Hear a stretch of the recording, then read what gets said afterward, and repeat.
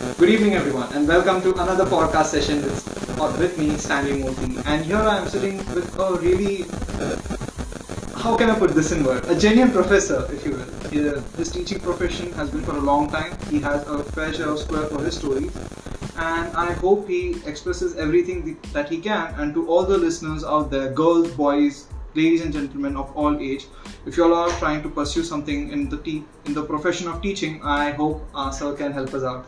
So the mic is all yours. Please introduce yourself. Well, everybody knows me as a mistaken professor, and that's how I've been known initially when I jumped into this profession. I came here not as a matter of circumstances, but by choice. And I primarily chose to come into the academic world is because of my focus towards something called as research. So apart from teaching or doing lecturing, I'm more into research-based activities at my institution. So that's the reason I got pulled up. And I've been associated with this private university called as Bharati Vidyapeeth University in Pune for a long time now. It's close to about 2 odd decades. And given my profession, or given my my entire my ability in teaching, I've been now given this responsibility of handling assignments such as heading the examination section of the of the university, as well as also handling the entrance test department of the university. My entire liking towards quality also compelled my authorities to put me into something called as quality assurance mechanisms in my university. So that's how I would like to tell you briefly about who I am and what I am in these several years. Yeah. Okay, so Mr. Rose, how did you actually what made you actually think that teaching is the kind of profession I would go for? It's not conventional though, because everybody looks at a glamorous career in terms. Because you ask any aspirant who's at that age of completing his graduation or post graduation, what would you like to get in do? So the common answer would be, I want to be successful, and success is always measured in terms of the monetary success associated with the kind of position you are in. So having brushed it aside, I thought I should do something that I'm really passionate about, and I think training was in my blood, because my father was an exceptional trainer in his times during the railways where he was. So he used to be called for training sessions, of course technical though, many a times, especially more than 100 odd days of the year would be on training apart from his core job. So I think that happened to be in my blood, and I happened to jump off towards this profession. But I was more into kind of researching than teaching. That was my core pull, and that's why I got pulled into this career. Yes, it doesn't offer that kind of lucrative remuneration as compared to some other professions. But I would brush that aside now. Teaching or the academic world, especially the private academic world, has become very competitive, and it pays you it pays you remuneration at par with any other industry, of course. I can understand. As a professor, I have my own academy over here. So you said that you came over here by choice. Why would you make a choice like this when you have everything over there in the place that you were born and brought up with your parents and everything? See, when you say a choice, you have a certain kind of a dream that you want to do. Yes, that's true. In life, you always got to beat the odds and do what you think is best. That is expected of you. Everybody would think of you growing at a very high stature. Leave it aside. Think what you're best gifted to do. And so I found my passion. I found my ability. I found what I was good at.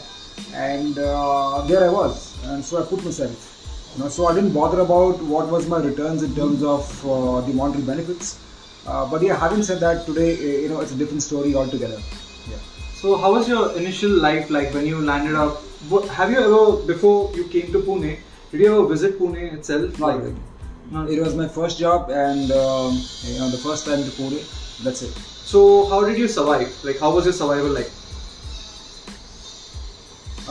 I didn't have very difficult times.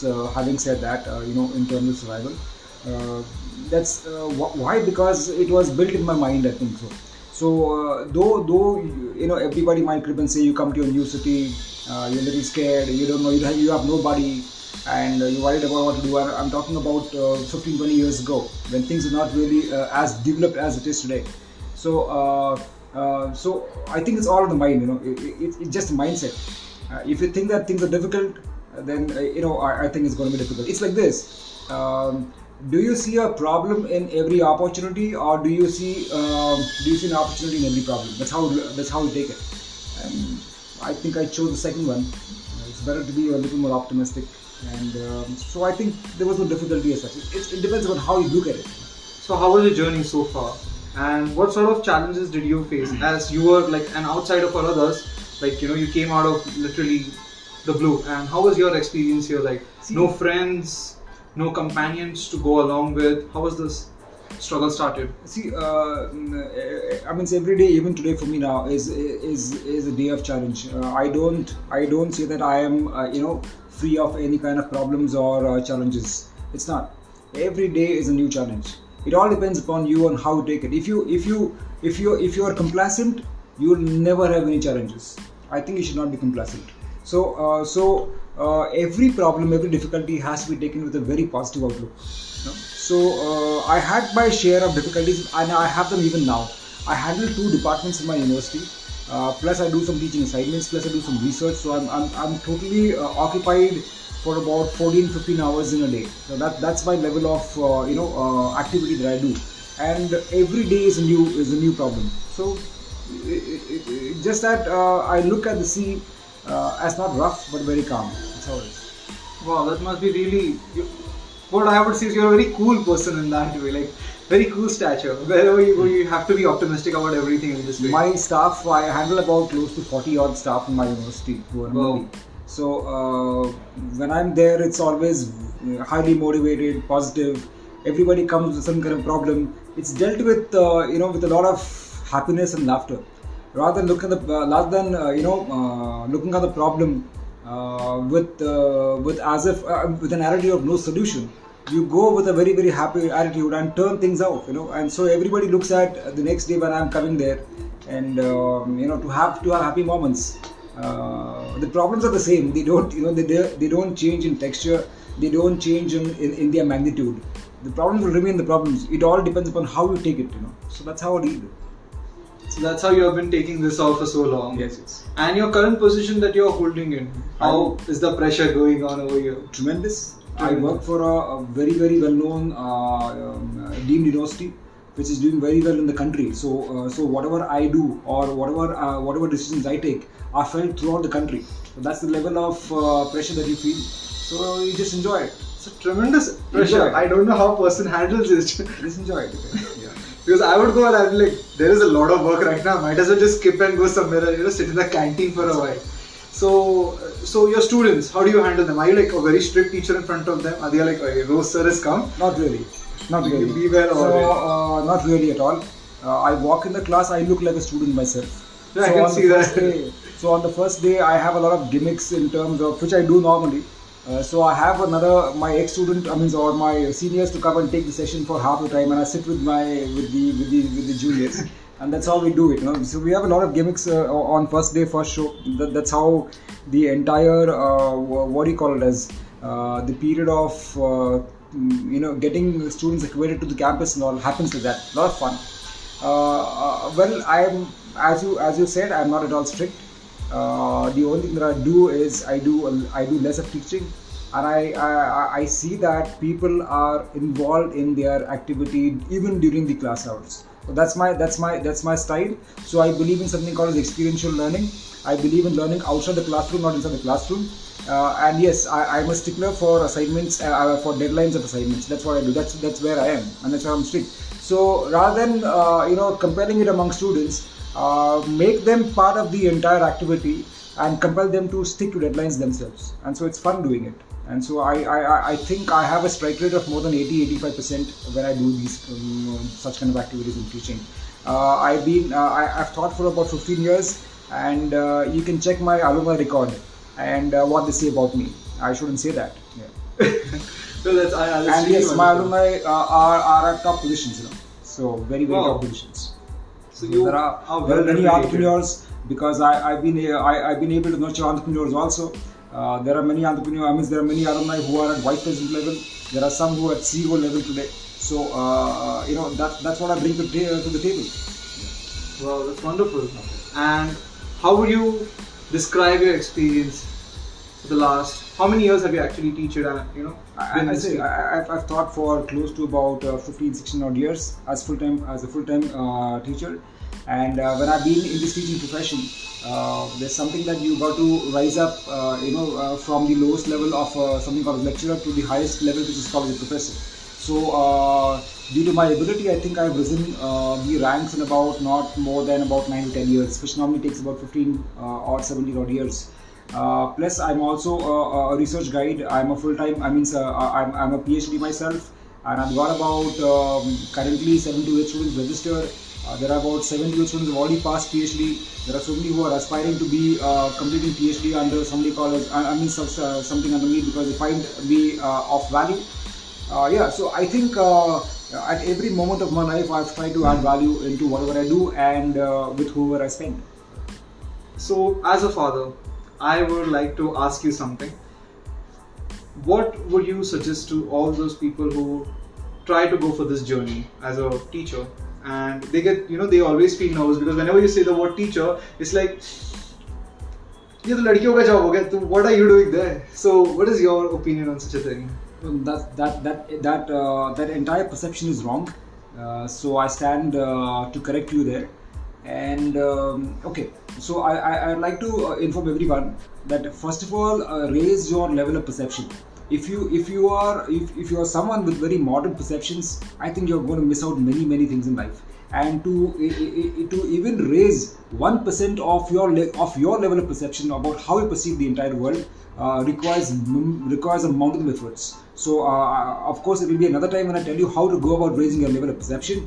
But I think you should not look at how the entire generic crowd looks at. So teaching is not definitely a ladies' job. It is definitely not a ladies' job. Of course, it requires a kind of a bent of mind towards it, an idea that you would bring about a change in others. That is what is required to be compelled or to be pulled towards the teaching profession. Yes, that's it. Yeah. So that's a wonderful journey that you had. So how was it like managing a wife at home with kids, going to work every day and coming back, and then I have kids at home, I have to take care of them now. To all husbands, don't have to manage your wives, because wives are better managers than husbands. So leave it. So I correct you again. You can't manage your family or your wife. So it's your wife who manages the entire family. And if you give enough room, they are of course better managers. So you don't try to be better than them in that. So leave it at it. Yeah, they get a rest of And that. when it comes to the family part, the kids part, the growing happens when everybody is bonded very well. That's it. That the only secret mantra is you bond yourself very well. You become like them. You accept them, understand them. That's it. Nothing else. That's how your life has been Nothing also. else. Oh, that's really wonderful. You guys gel together really well. I can actually say that you guys really gel very well. So, is there anything in the last minute of this podcast you would like to share to all the listeners out there who would like to hear some inspirational word or something? To everyone out there, it doesn't really matter whether you have a talent or no. It doesn't really again matter whether you find what kind of a talent you have or no. It doesn't really matter. What it matters is I'm telling this especially to those who think they don't have they don't have any kind of a gift. So what matters is just one word: your desire. And another thing, give 200%, not 100%. And I'll tell you, you'll be able to be at par with anybody who you think is more talented. That's it. Wow, thank you so much, Mr. Rose. Dr. Rose, actually. That's the thing that really works. So I hope all the listeners, and counting me myself, I had a great time. I hope you all enjoy this podcast as well. I hope to all those listeners out there, you all find some inspiration in it. You all pursue whatever you like and do what it desires the most. That's all I can say. I hope you all enjoyed this section, and please do share it as much as you all can. Thank you so much. Have a good day.